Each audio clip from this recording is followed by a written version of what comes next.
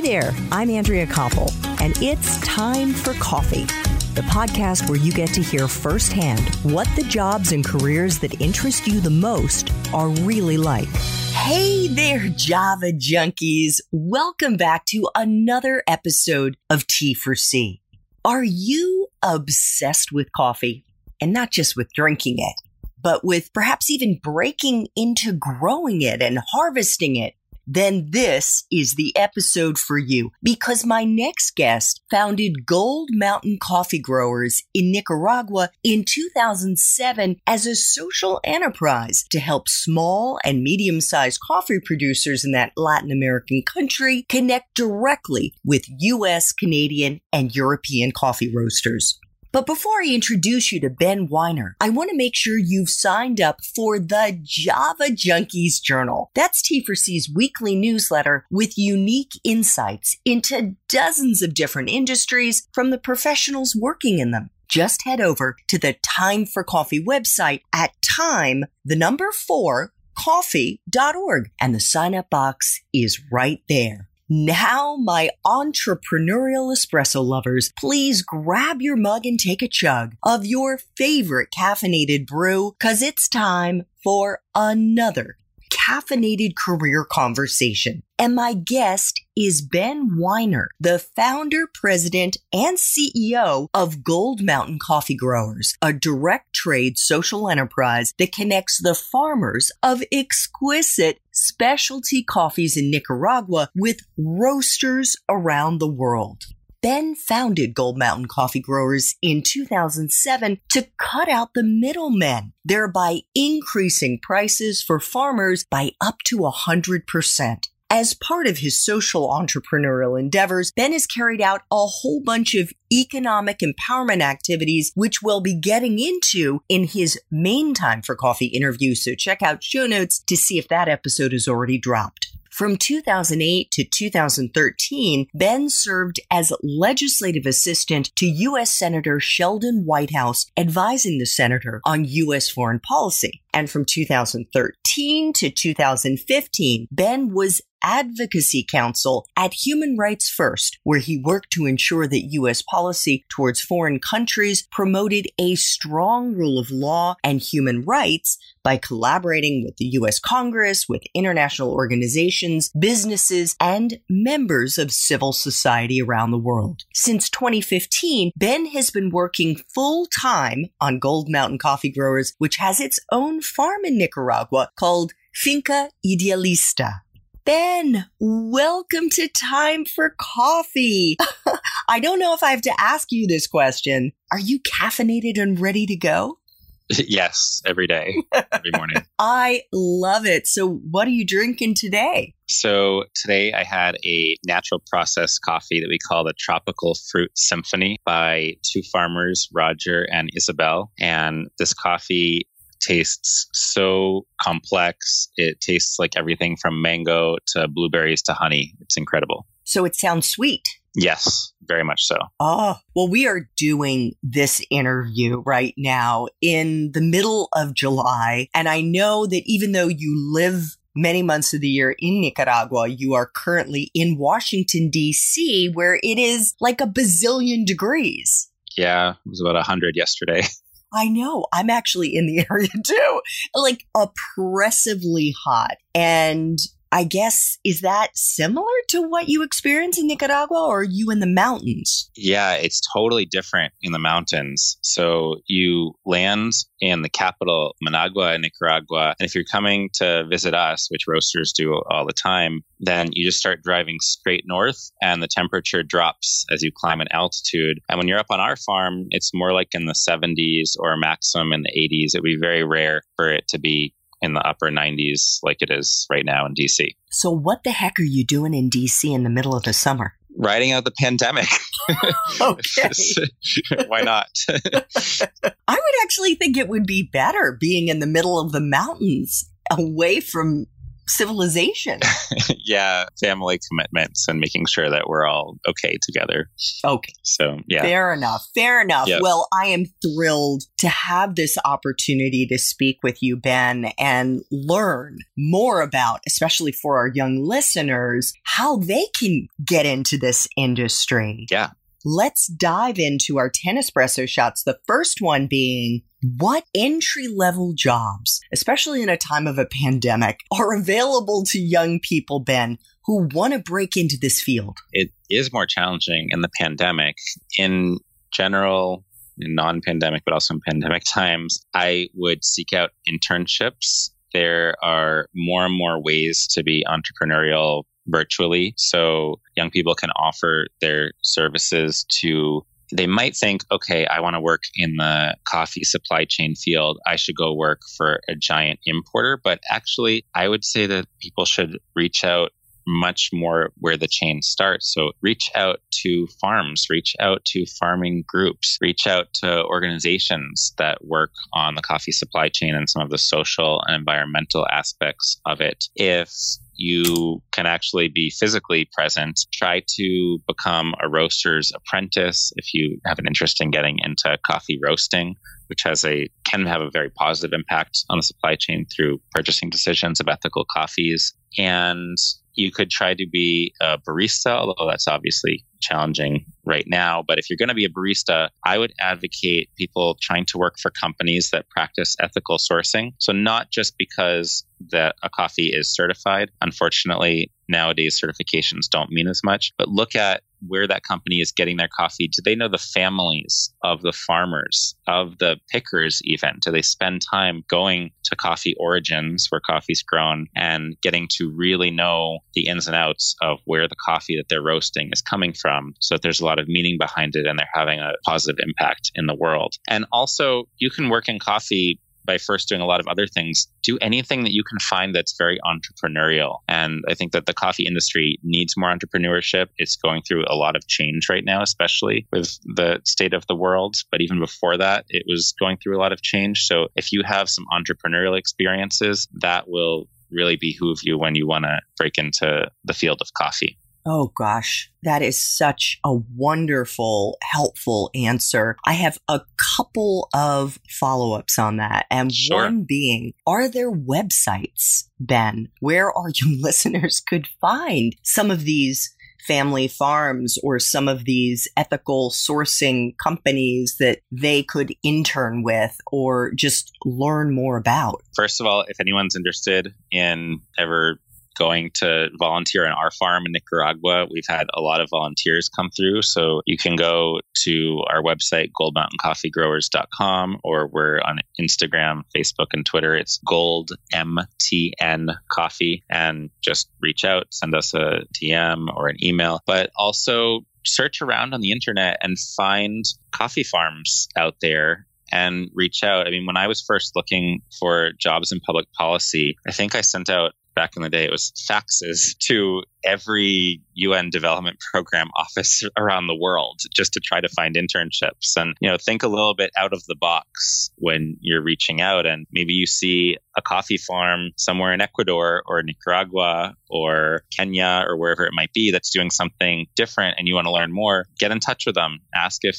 you can come volunteer. Make sure to obviously do it in a safe way. Maybe go with a friend, but yeah, reach out and go think out of the box in your search. Yeah. What a concept, right? But I was thinking if there was some kind of aggregating blog or job board, that's actually something maybe somebody could start, because that would be super helpful. That would be another way to kind of give back. The other question that I have that I probably should have started out with is, could you just give us broad brushstrokes and lay out for us all the pieces involved in a coffee supply chain to help us visualize where they might be able to insert themselves? Yes. So I'm going to take a deep breath. Let's see if I can. Okay, me too. It's going to take a few breaths. Okay, so you grow coffee for about 5 years before it's strongly producing on a farm. After about 5 years, you can finally harvest. So there's harvesting. Then you have to either dry the coffee if it's a natural process, just as it is, as a cherry. Coffee grows inside a cherry on a small tree. Or if it's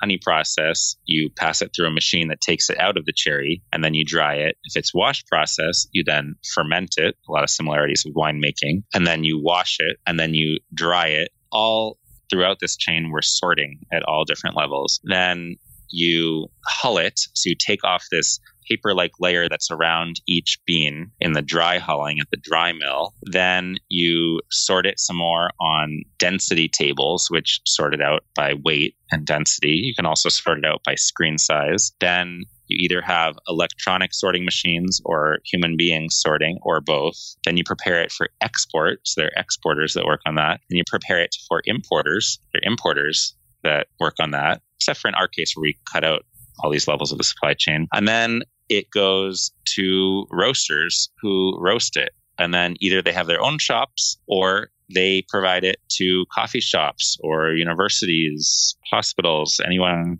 directly in the public who can buy it online. And then it's you guys, consumers, who are all of us who are drinking it. That's the coffee supply chain in a nutshell. And there are lots more steps, but that's a quick overview.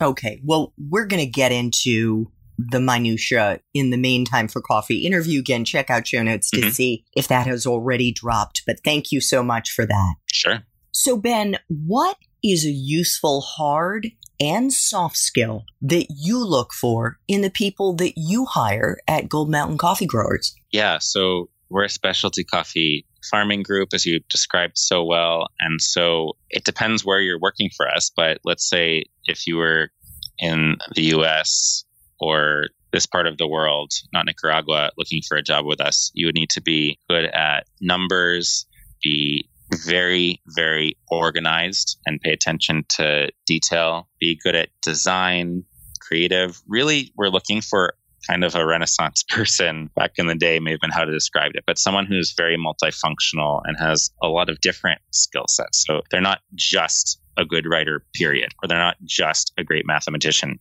period, but kind of well-rounded with all those different skills. And so those are some hard skills. And then soft skills, which I'd say are just as important, being very entrepreneurial, being able to come up with new ideas, new approaches, not just accept the status quo of how things are done or how systems function. Maybe look at our website and say, oh, wait a minute, why aren't we doing this other thing? Why don't we have Shopify in our Instagram account, or doing things that take us to the next level? But also thinking even at a bigger level of changing the entire paradigm about how coffee markets, systems function, so that you can help us achieve more social and environmental justice, which are our goals, fighting poverty through coffee and improving the environment through coffee quality. Love it. Now, when you say someone needs to be good with numbers on the hard skill side, yes. What does that look like? So what kind of functionality are you looking for?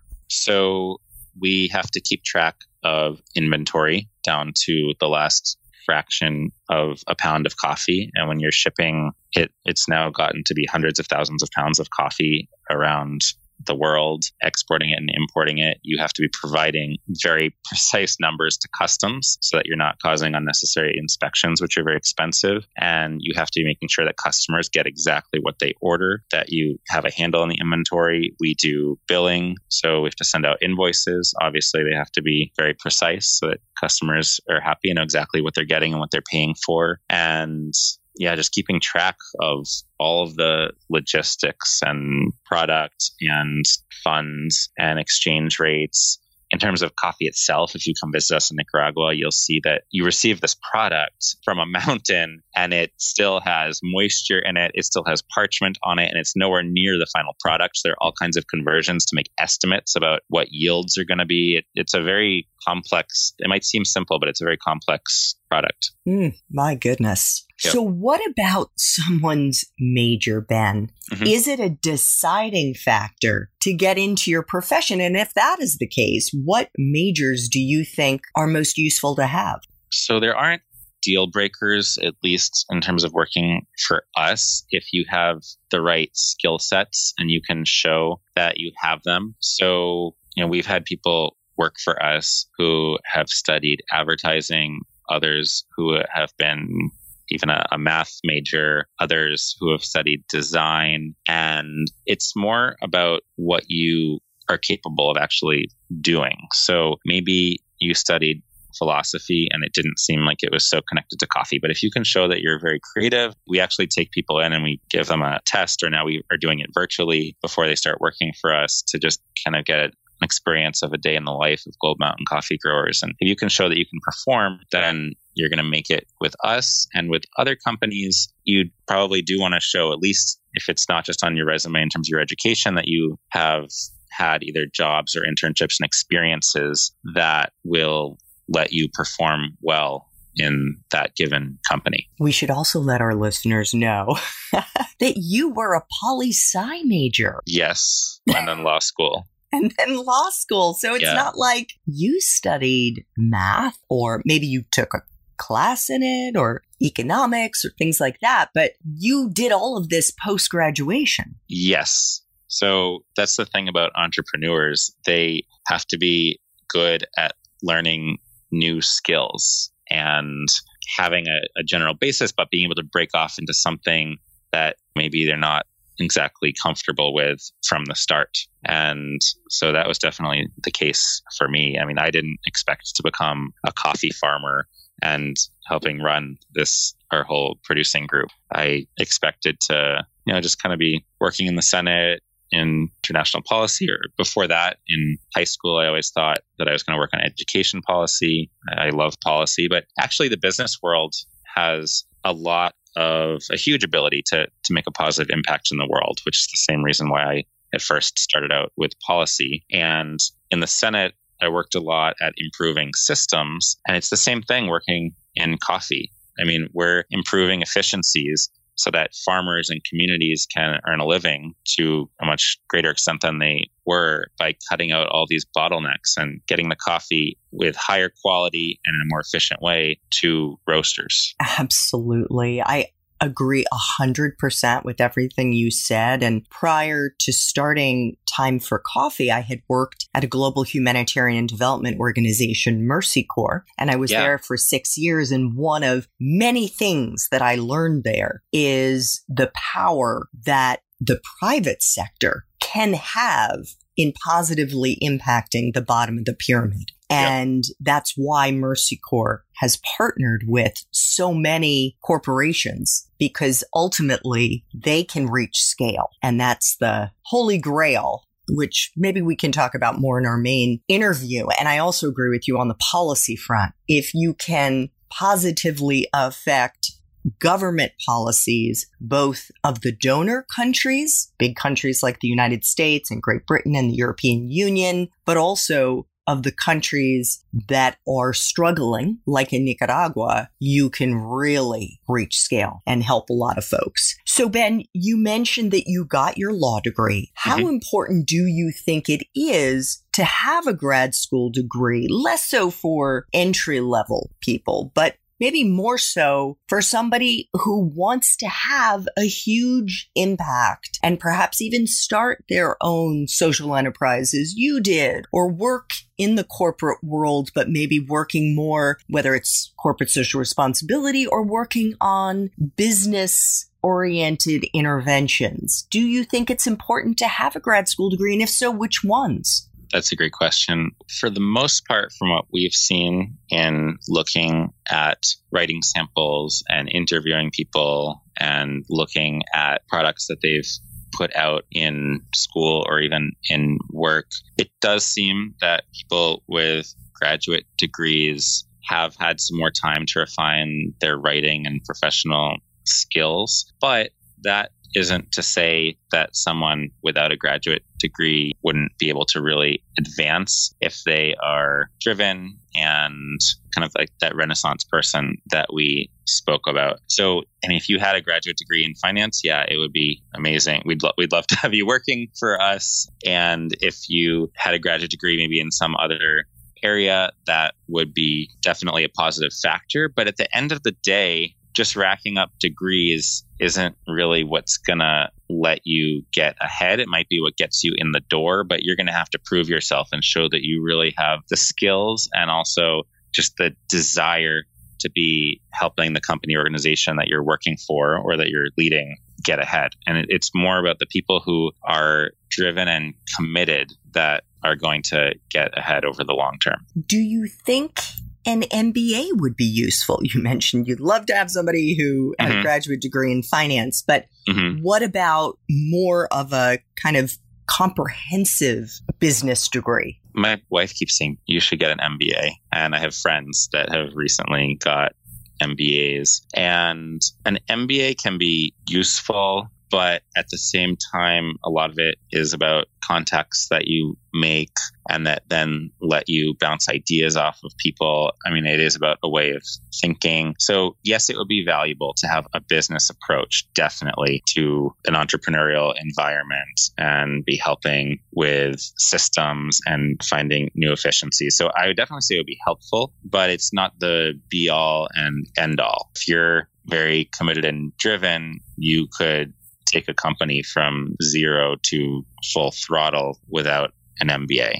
But again, it's useful just to think about the investment versus the amount of time that you could spend advancing yourself and not paying a huge sum for that degree. So it's just, you have to look at your circumstances and weigh the pros and cons. Yeah, there's a definite cost benefit analysis to do. And we didn't even mention the advantage, perhaps, of having a master's in international development, because in effect, you're working in the development field right now with your social enterprise. Yes, we've had people work for us who have had degrees in international relations, and it's usually it's not just that degree, but it's the person who's pursued that degree hopefully has traveled more and thought about his or her place in the world and how different companies and countries interact. And so it's more about ways of thinking. I mean, I got a law degree, and yes, I did work as a lawyer and international policy advisor in the Senate, and now I'm working on coffee. It's not that my law degree is useless in coffee. I mean, I'm still working on contracts, but it's also about a way of thinking and problem solving. And so a degree in international relations, an MBA, a law degree, whatever your degree might be, if it's helped you think outside the box and apply new ways of thinking outside the box to solve problems in our world, then that's where a lot of the value is going to come in. So it's really about you, not just the degree. It's what you make of it and what you do with it.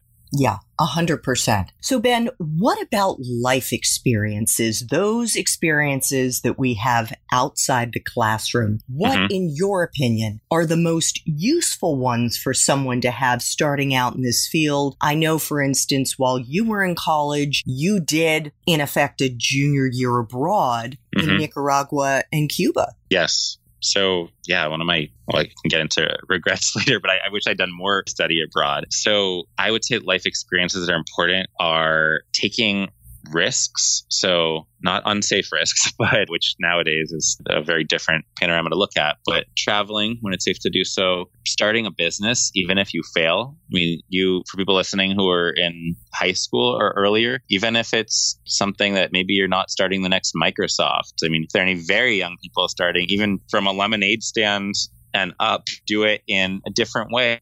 Try it out, fail, and learn lessons. Break out into the world. So, we've interviewed people who have worked in sub-Saharan Africa, who do video editing, who are mathematicians, economists, some business majors, and people with degrees in foreign policy. But get out there and learn life experiences, meet people from all different walks of life, see how people live, different perspectives that people have in different parts of the world, which might be across the world, or it might just be a few minutes down the street where you hadn't really hung out before? Did you spend your spring break in Cancun, or did you spend it in a refugee camp or on some interesting cultural exchange? I mean, get out and have those experiences. Break out of your bubble. Not the Cancun experiences, I'm guessing. If you want to enjoy your life at some point, that's fine, but make sure you just have enough other interesting experiences so that you're learning and aren't too insulated. I would also think, especially if you want to get into the coffee industry where it's grown, speaking other languages as you do would be super important life experiences to cultivate. Yeah, that's a very good point. So I was actually told, and my parents were told, believe it or not, in middle school that I was not going to speak Spanish. It was just not for me. And now I speak it fluently. I have lived in Nicaragua, in Spain, in Guatemala, and worked, I would say now it's going on the bigger part of my career has been using Spanish rather than not. And so don't get depressed if you think that you're not great at languages. Learn the basis of the language, but then go somewhere where you're practicing it all the time. And that's what's really going to let you be fluent. So learn the grammar in school and then study abroad, spend summers abroad, somewhere where you can practice whatever the language is that you want to be learning. Nowadays, if you can't travel right now, do it virtually. Go online, have friends across the world in different groups where you can practice and just speak.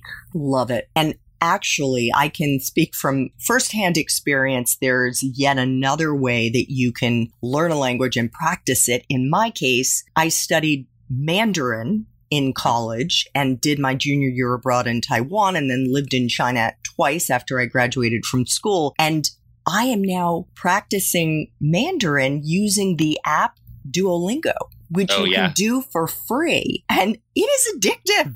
I mean, I love it. I'm doing it every morning for like 25 minutes, and I plan on learning Spanish that way. So there are all different ways that you can. And then you can come volunteer on our farm after that. Yeah, absolutely. I love that. I love that whole idea. Oh my God. Say no more, Ben. Say no more. All right. So hopefully this is an easy question for you. Yep. What is the best part for you, Ben, of being in this industry, of being in this profession? The best part is our ability to make a positive impact. That's the best part of being in this whole coffee world. That doesn't mean that everybody does have a positive impact and there aren't enough people having a positive impact. So for people choosing careers in coffee, I would suggest sticking to your ideals and trying to make your way into a position where you can have a positive impact, even if you don't feel like you're having it at first. So in our farming group, we're making a positive impact all the time. When roasters choose to work with us, they're making a positive impact through their buying decisions. And for those of you who aren't going to get into the coffee world, if you drink a cup of coffee in the morning, just think about where you're getting that coffee. That decision alone, whether it be a few cents because you're making it home or whether it be a few dollars you spend on the coffee, that is affecting people's lives and it's affecting the environment where you get that coffee. So source it ethically. Important message. All right, the flip side, Ben, and I'm guessing there are so many challenges because of the kind of work that you are doing. What is the part of your current job as the founder, president, and CEO of Gold Mountain Coffee Growers that sucks the most? I would say the most challenging part is seeing people around us in Nicaragua with a very, the economy was doing somewhat better, relatively speaking, but it's still the second or third poorest country in the hemisphere. But seeing people around us who are not part of our farming group who are really suffering because of endemic poverty. So just before the pandemic, I went to the garbage dump to throw away our trash from the farm. There were fights, Andrea, over our trash. No joke. People were almost punching each other to get our trash. And then some other people came up and asked for jobs. And so seeing the people who we can't empower we're having a big impact for a lot of people. I would say for thousands of people, but it's not enough. There's more work to be done. So it's not just the coffee supply chain. It's the supply chain for oranges, for passion fruit, for a million other things that Nicaragua produces and that other countries produce. So we need more driven, positive impact making people out there in a whole bunch of different jobs. That's where it's challenging to see the limits of what we can do. Oh my God. What a story, Ben. Oh. All right. 3 final espresso shots. Mm-hmm. What's the best career advice you've ever gotten? The best career advice I've ever received was from someone who unfortunately passed away now. Before that, they said to me, let me think about that. So you become a CEO, or even if you're just starting out and someone asks you something that maybe you're not comfortable with, or maybe you feel that you don't yet have enough information to answer or to make the best decision, then just say, let me think about that. I'll get back to you. And do be timely with that. But even just another 5 minutes to a little bit of research or a day to think about it will lead you to make a much better decision. What's that expression about it's best to remain quiet and there's something than to open your mouth and remove all doubt? Yes.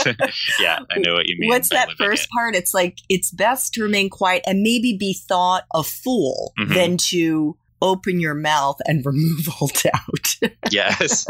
Yes. Yes. So true. So I think that's kind of what that person was saying, or just, you don't have to respond right away. Right. Sometimes we're so anxious to just get things done and move on to the next thing and answer someone quickly and feel pressure. But it's important to sometimes just step back and make sure that we're making the best decisions. Great advice. 2 final espresso shots.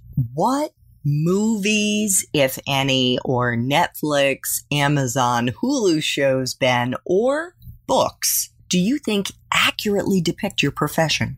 They're, first of all, come be part of a movie and come make one on social media with us in Nicaragua if anyone wants to. And then it will shed more light, but also cause you to ask more questions and want to learn more, because you could spend an entire lifetime learning about the coffee supply chain. But 2 of them that show different sides of the coffee world are, one is called A Film About Coffee, and it goes to coffee origins and shows a snapshot of some of the work that goes on at origin in coffee farming and preparing coffee for export. You could also go onto our Instagram at Gold MTN Coffee and see a lot of the same types of work, because we're showing, what we're doing daily in Nicaragua. And then at the other end of the spectrum, there's a documentary called Barista. And I don't know if you ever saw, there was another documentary about spelling bees that showed all the pressure on these students. And Barista is kind of an insight into this whole other culture, this subculture that exists with coffee. And people don't realize that